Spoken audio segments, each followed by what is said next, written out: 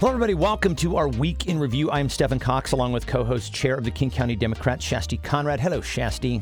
Hi, Stephan. And Managing Partner of Left Wing Digital, Will Casey. What's up, my man? Always good to be here and talk with two of you. So, Shasti, I was following you live tweeting on the Grammys last weekend, which was awesome. It was a very big night for women, I thought. Yeah, it was so exciting to see so many women winning like the big awards. I think they won all of the like Record of the Year, Song of the Year. Beyonce made history, which was so cool. Yeah, it was great. I love music. I know you're a big music fan too, Stephan. Indeed. You know, I've worked in putting on concerts and working with musicians and everything, and so the Grammys, normally we sort of boycott the Grammys, but I've been so hungry for music that it was just lovely to see such awesome performances. I agree, and it was kind of cool the way that it was sort of intimate, you know? It was definitely done better than Golden Globes, I'll tell you that. I should call out the fact that Sophia Dannenberg was in a Google commercial. She is kind of a local celeb. She was appointed by Governor Inslee for the State Parks and Rec Committee.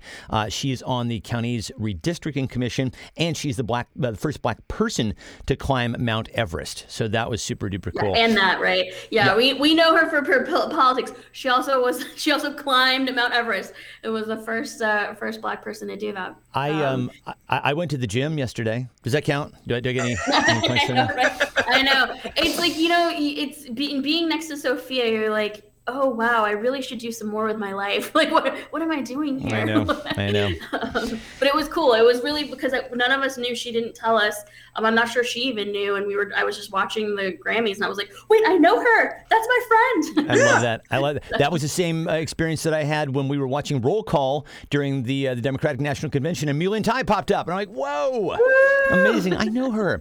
Hometown heroes. I would also just say, apart from like Brittany Howard, who I was really excited about, and Fiona Apple, who I really did think had the greatest album of the year. It was kind of the soundtrack to everybody's pandemic, Fetch the Bolt Cutters. Rachel Maddow won a Grammy, so she's on her way to being an EGOT. So congratulations to you, Rachel. So let's just get to the news, and I will mention in the second half of the show, Shasti is going to be speaking about anti-Asian hate in the wake of shootings in Atlanta with Senator Joe Nguyễn and candidate for the Port of Seattle position for Toshiko Hasegawa, who currently serves as executive director of Washington State's Commission on Asian Pacific American Affairs. But first, we are now a week out from the passage of the American Relief Package, which means we have some perspective on a few things, specifically how this is landing now with the American public and about how Biden's team is planning on selling it. A lot of people are starting to receive their checks now, so that means they're directly feeling the benefits of this legislation. I wonder how you think that changes the way that we think and talk about the ARP. Well, I think it's critical, right? I think it's the biggest difference between this administration and sort of how they've learned their lessons from the Obama era, right? I mean, we saw with the ACA that was designed almost intentionally. I mean, Shasti might be able to confirm this, but probably actually intentionally to be as invisible as possible, right? It's sort of a complicated equation that you enter your income and all these other factors into a website and you get a discount from basically like a private insurance company, as opposed to this is the government doing what it needs to do, which is stepping in during a crisis and making sure that people have their basic needs met, right? And that is a direct impact that you're not going to have to rely on, although they're doing a great job with this. You're not going to have to rely on media coverage to explain to people how, the Democratic Party is helping folks. They're going to get, their bank balance is going to reflect that, right? And so I think it shows that we've learned our lessons, at least in this instance, from the obstruction of the Obama era, and that we need to make sure that people understand on a visceral level, on a personal level, that government can be a force for good in our lives. Yeah, we've talked a lot about the need for Democrats to really take more credit for their victories. And, you talk about when people are receiving checks in their mailbox or their bank account, it makes it a hell of a lot easier. But Shasti, we know that Biden, along with the First Lady, Vice President Harris, the First Gentleman, all heading out across the country to take kind of a victory lap to basically let people know about this thing. What do you make of this strategy? Because I know that you were around in the White House during similar times when people were trying to do media blitzes. What do you make of this one? Yeah, I mean, look, it's a huge piece of legislation, and like Will just said, it's like sometimes when you're trying to, you get lost in the weeds of all the like sausage making of how it happens, and now the job is to go and like sell it. It's like we did it, and be really clear and really proud of what we did. And I think a number of folks probably know, I got my career started doing advance for Vice President Biden, and back in 2009. And that's what he did so well, was he would take the message around this country, and it was about sort of selling it to the American people, but also to be able to show the rest of the country that people were excited, that people are happy to be receiving things like a stimulus check. That is meaningful to them. And I think that it's really powerful. I also want to note that I think they've done a really good job of being adaptive, because they had planned on going to Georgia anyway because of the getting the 50th senator that way.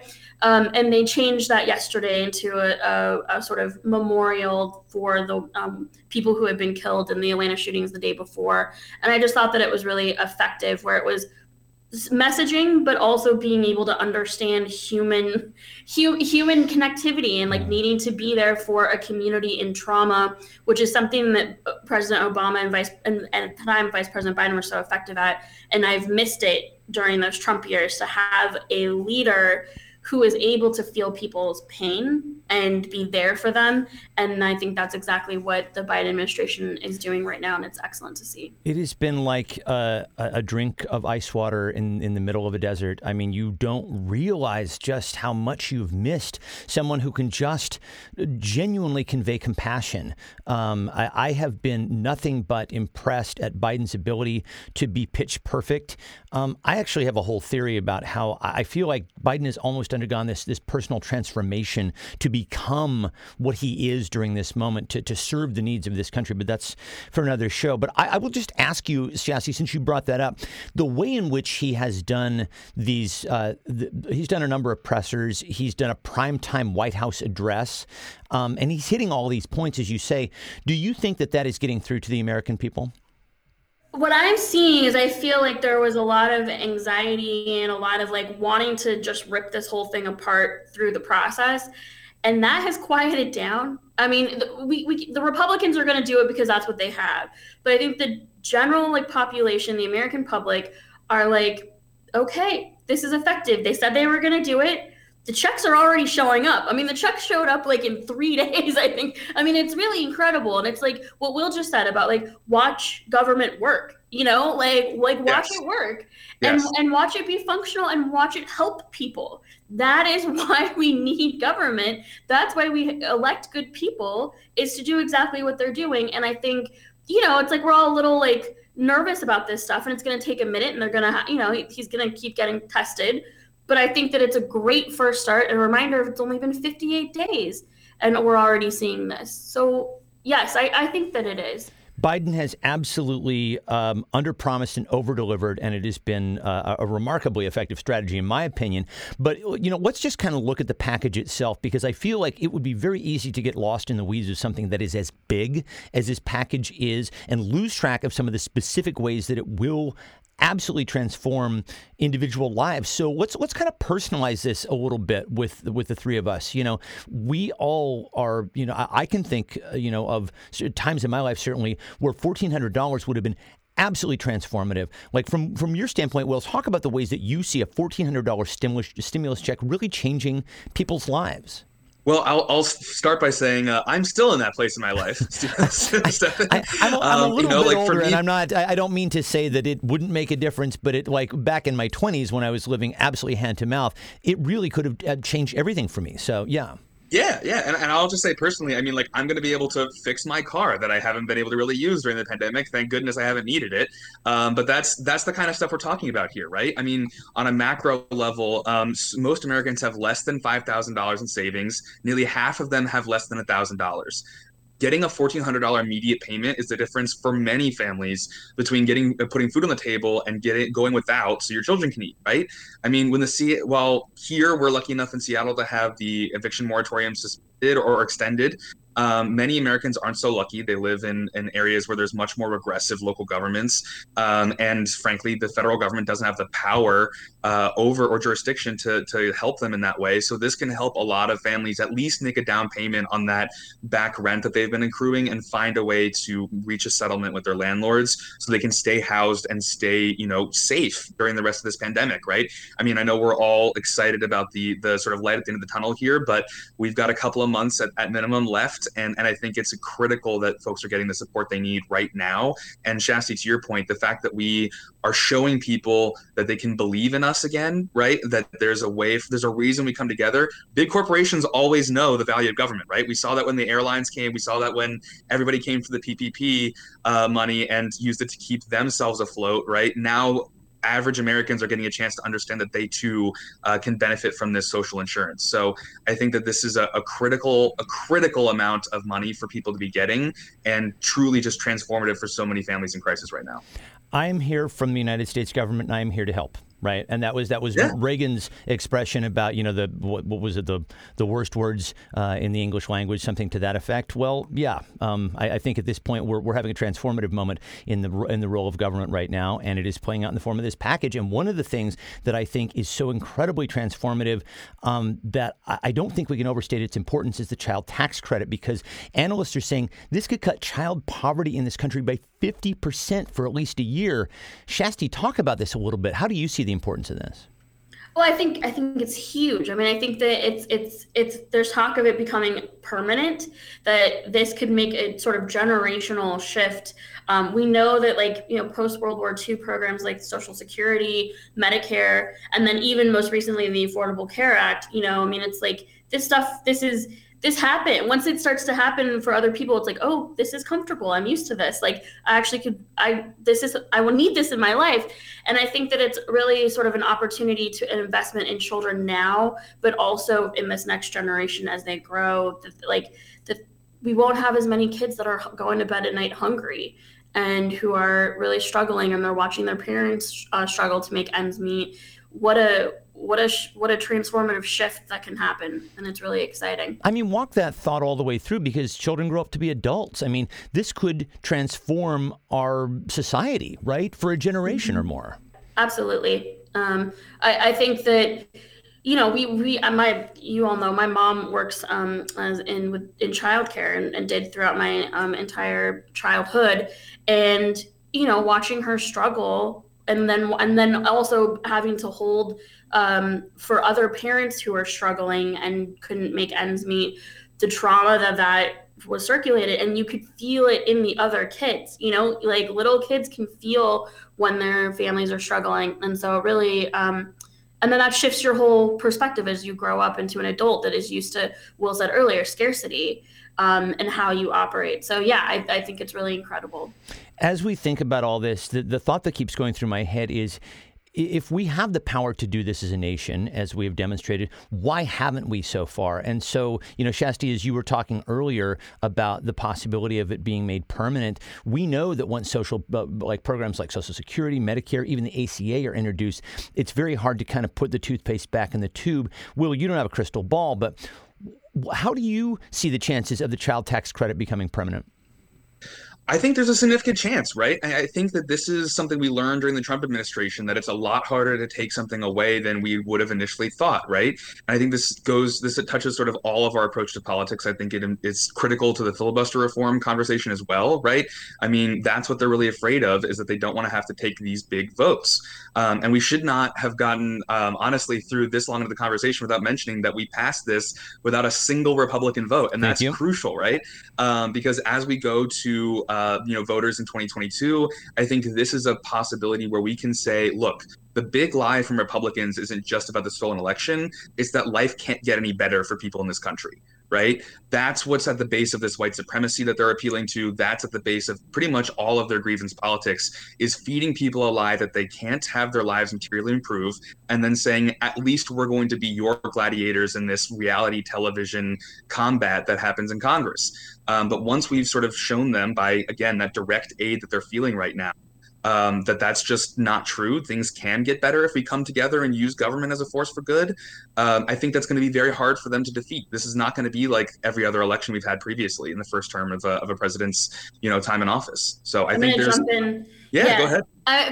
Just that I saw Robert Reich say, like bipartisanship didn't put food on the table, and it Exactly. didn't, and it didn't provide healthcare, and we need to remember that. I think I've already been hearing some of this talk, particularly on the east side of King County, right, of like the continued need for bipartisanship, and it's like, look, Republicans are not showing up for this, and the American people need us to do what's right, which is to help with covering things like getting the child tax credit passed and, making sure that we are taking care of people right now during one of the worst experiences that most people will ever go through. 100% right. And, that brings up the question of, we've been talking about how we sell this thing.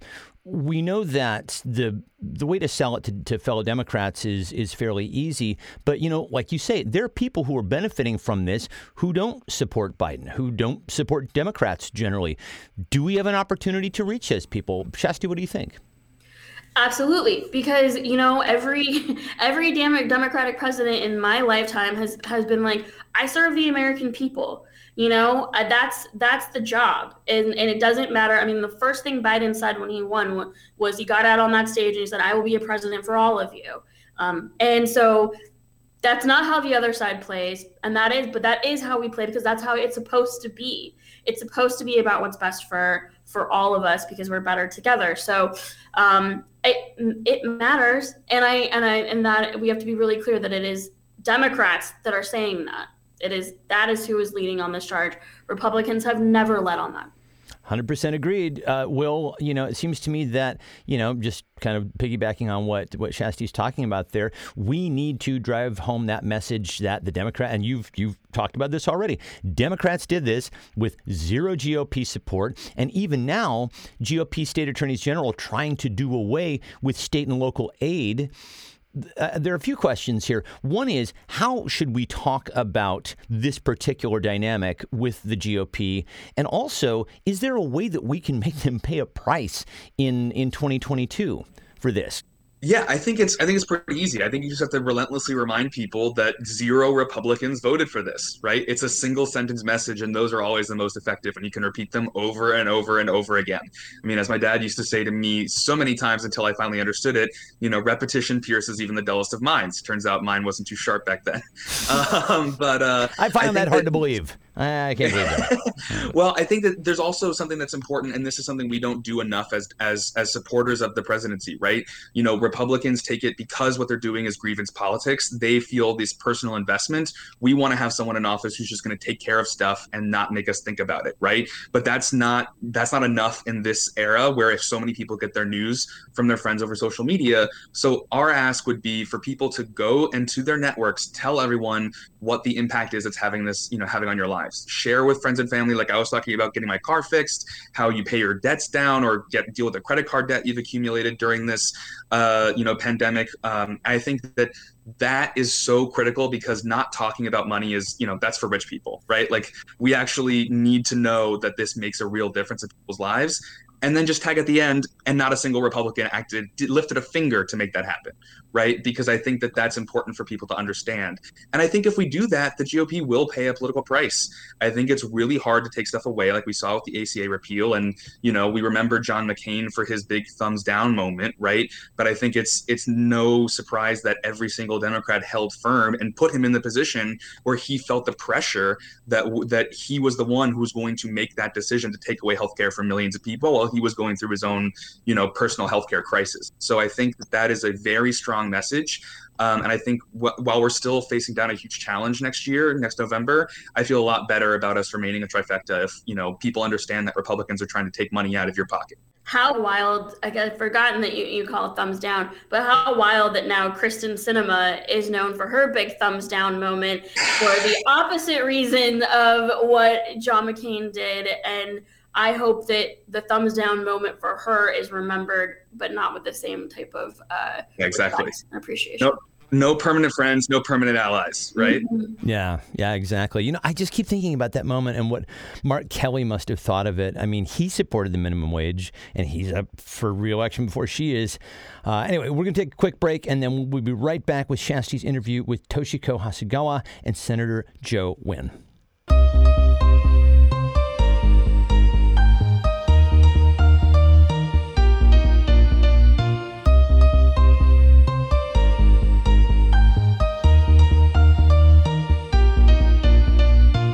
Well, next we are going to talk about the series of killings in Atlanta on Tuesday. 6 of the victims are confirmed to be women of Asian descent. Joining Shasti to discuss this are Toshiko Hasegawa. She is candidate for the Port of Seattle position 4 and currently serves as executive director of Washington State's Commission on Asian Pacific American Affairs, and also 34th LD State Senator Joe Nguyễn. And with that, I will hand things over to Shasti.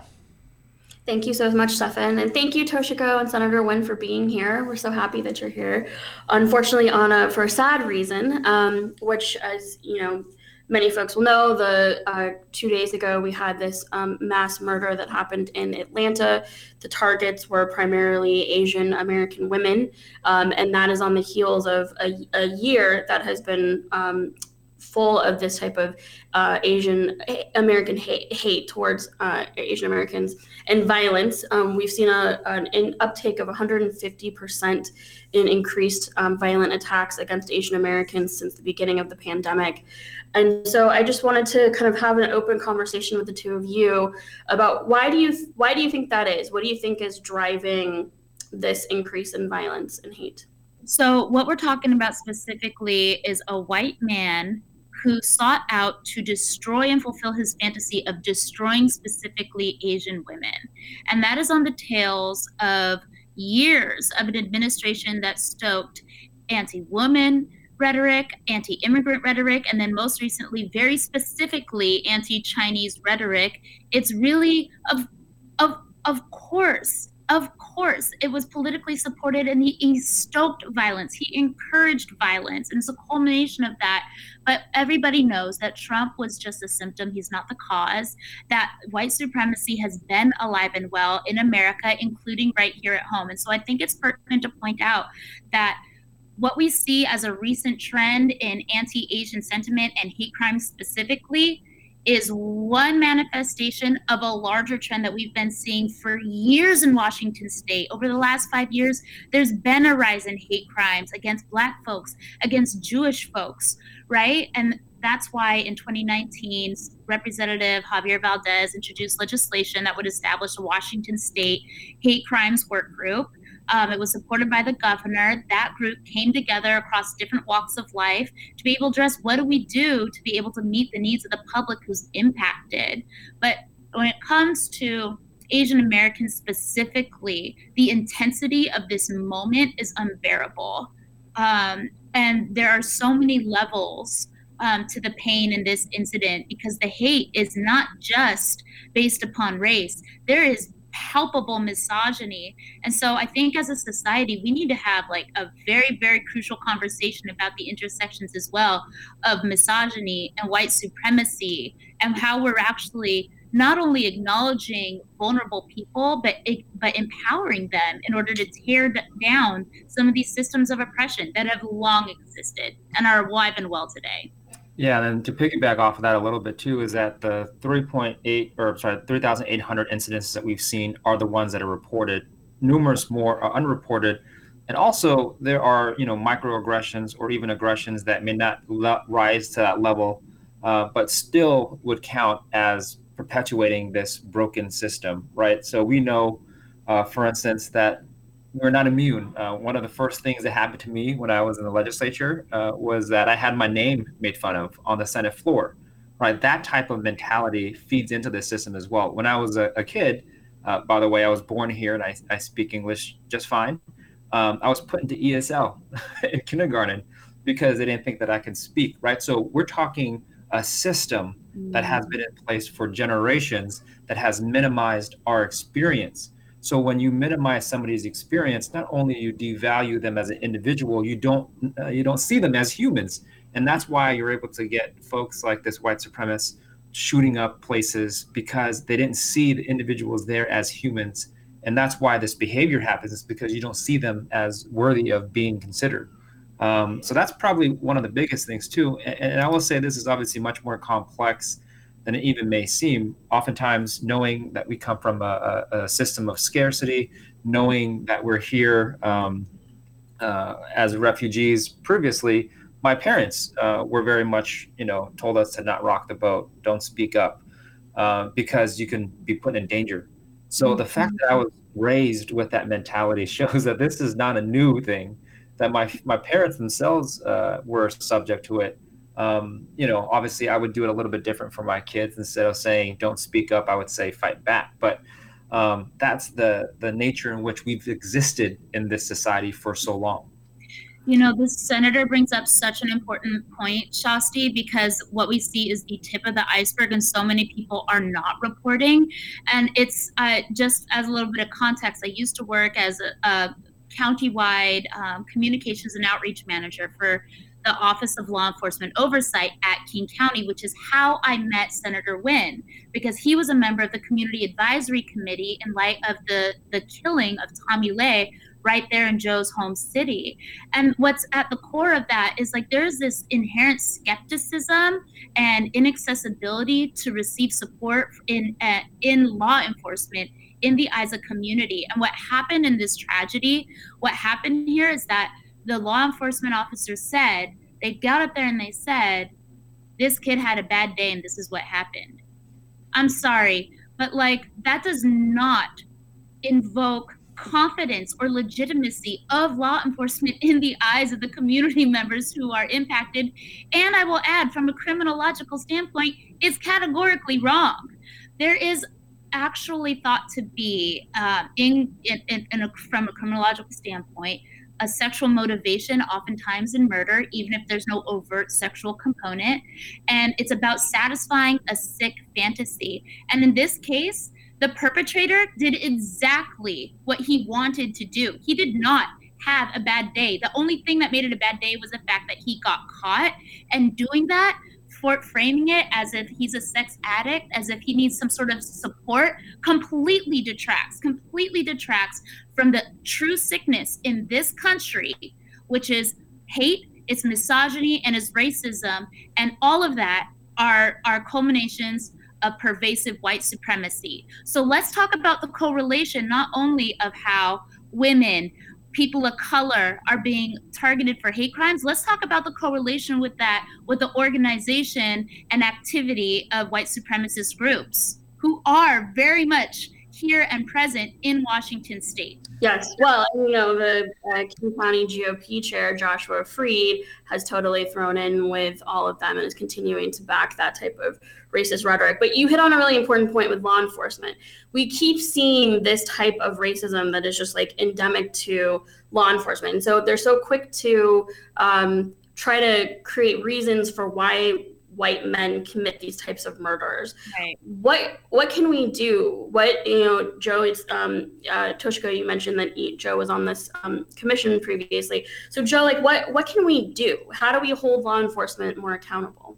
Yeah, no, it's an interesting topic because, again, what Toshiko mentioned, this is how we met. So after Tommy Lay was shot at the hands of law enforcement, that's how I got more involved. And what I will say is that doing nothing perpetuates this broken system. We have to be active in our pursuit to end this injustice. And whether that's with legislation, whether that's community, we have to put ourselves forward in terms of making sure that we address these problems as well. And look, there really isn't a guidebook for these situations, right? I think fundamentally, if we're able to love each other and see each other as humans, that's really what's going to take. But honestly, if we don't have trust with law enforcement and within the community, they won't be able to do their jobs and we won't be safe. 1,000%.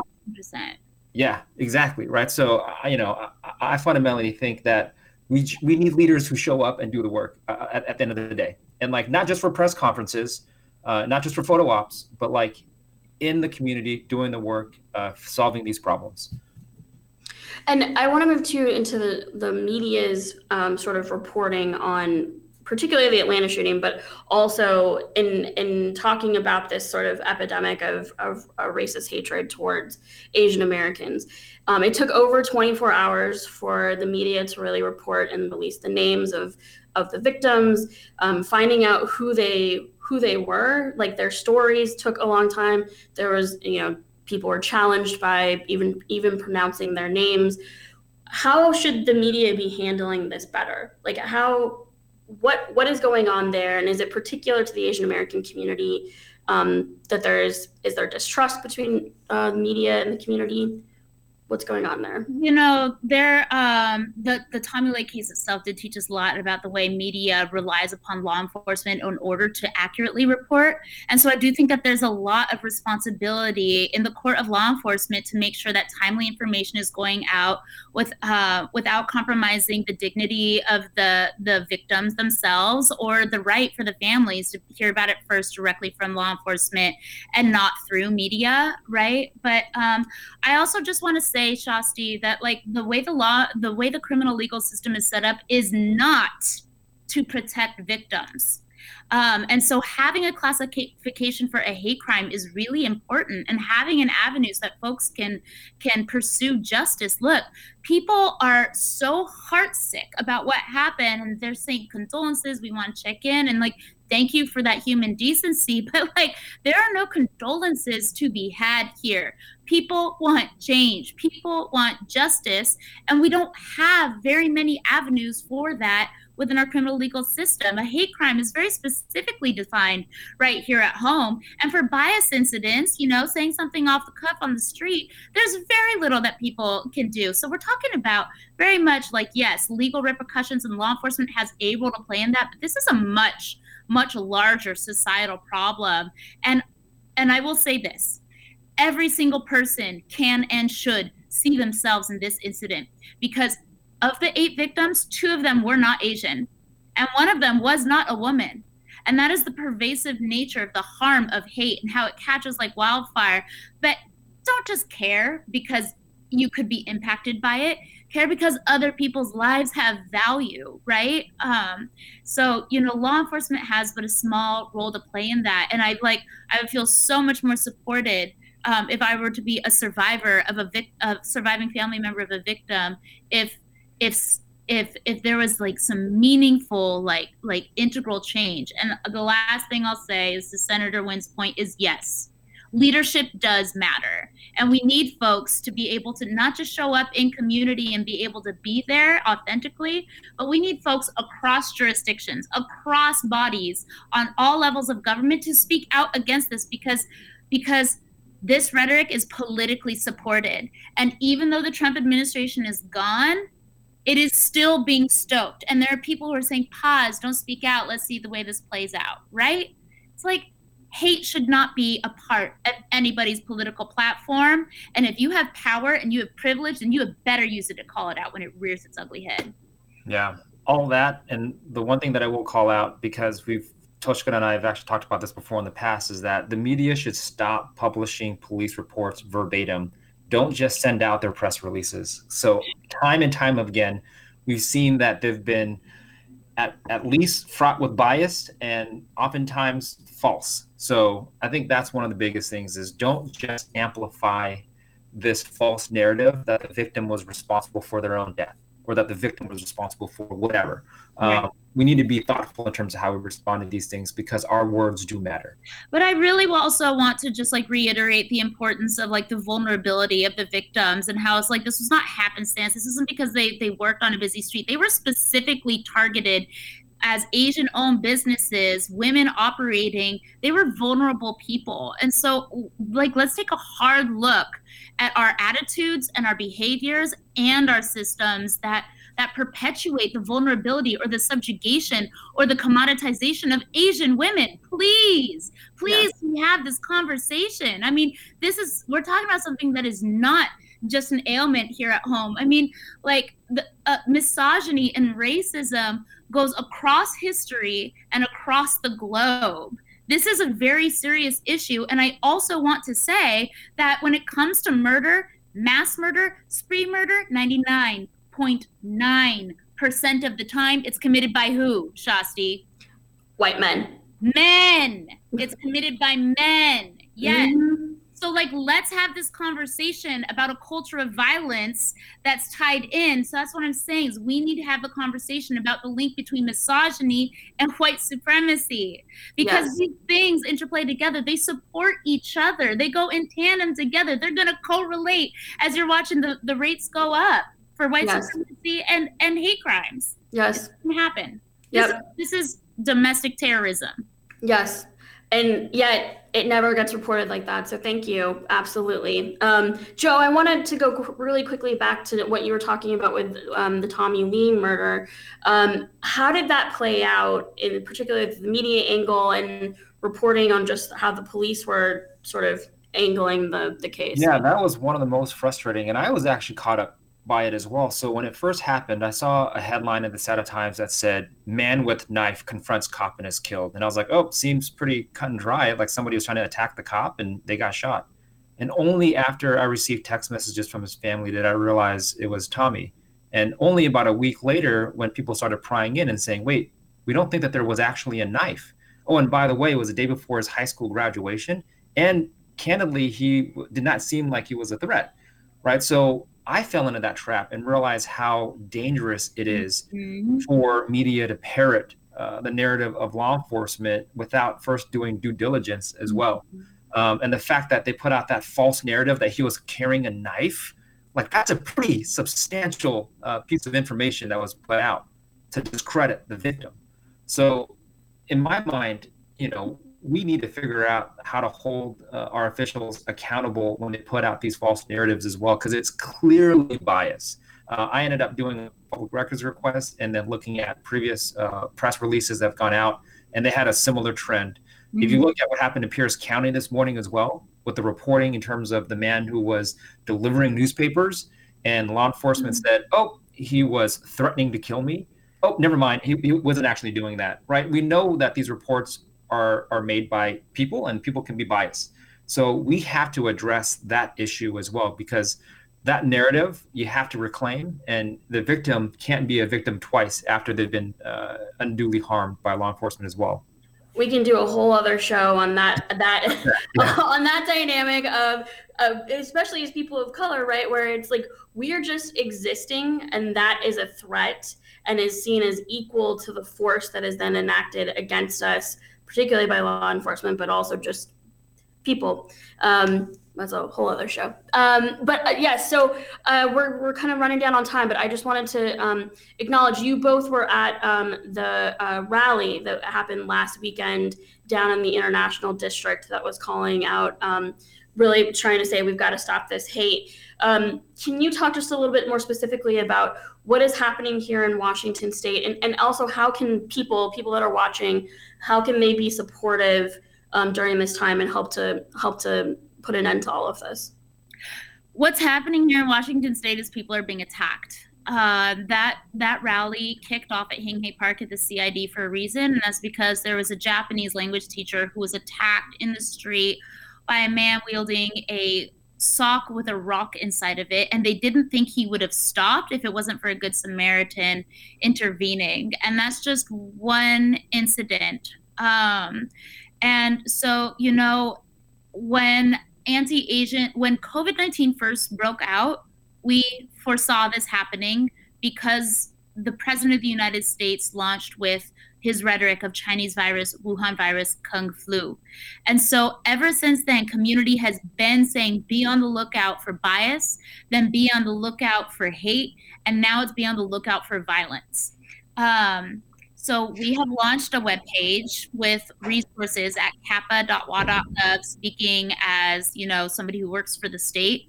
And it has not only a resource that's community-led for community members to be able to report hate crimes and bias incidents when they happen. It also encourages them to report to law enforcement if they're comfortable. It also has resources for bystander training for people.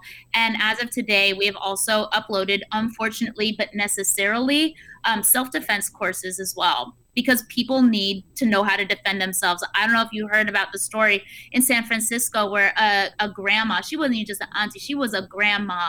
She was punched in the face by a white man walking by, and she fought back. And guess who ended up in the stretcher? The assailant. But she's still traumatized. People need to know how to defend themselves.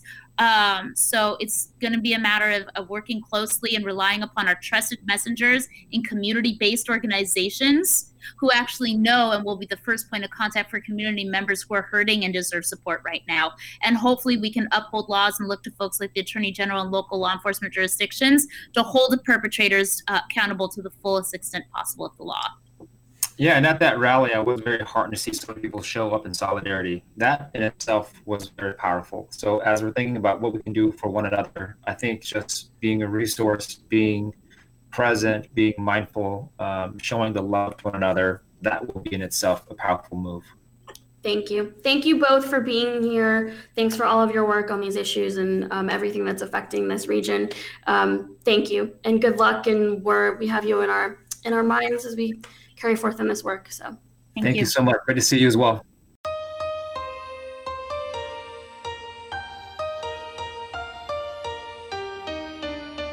We will close out this week with some calls to action for people.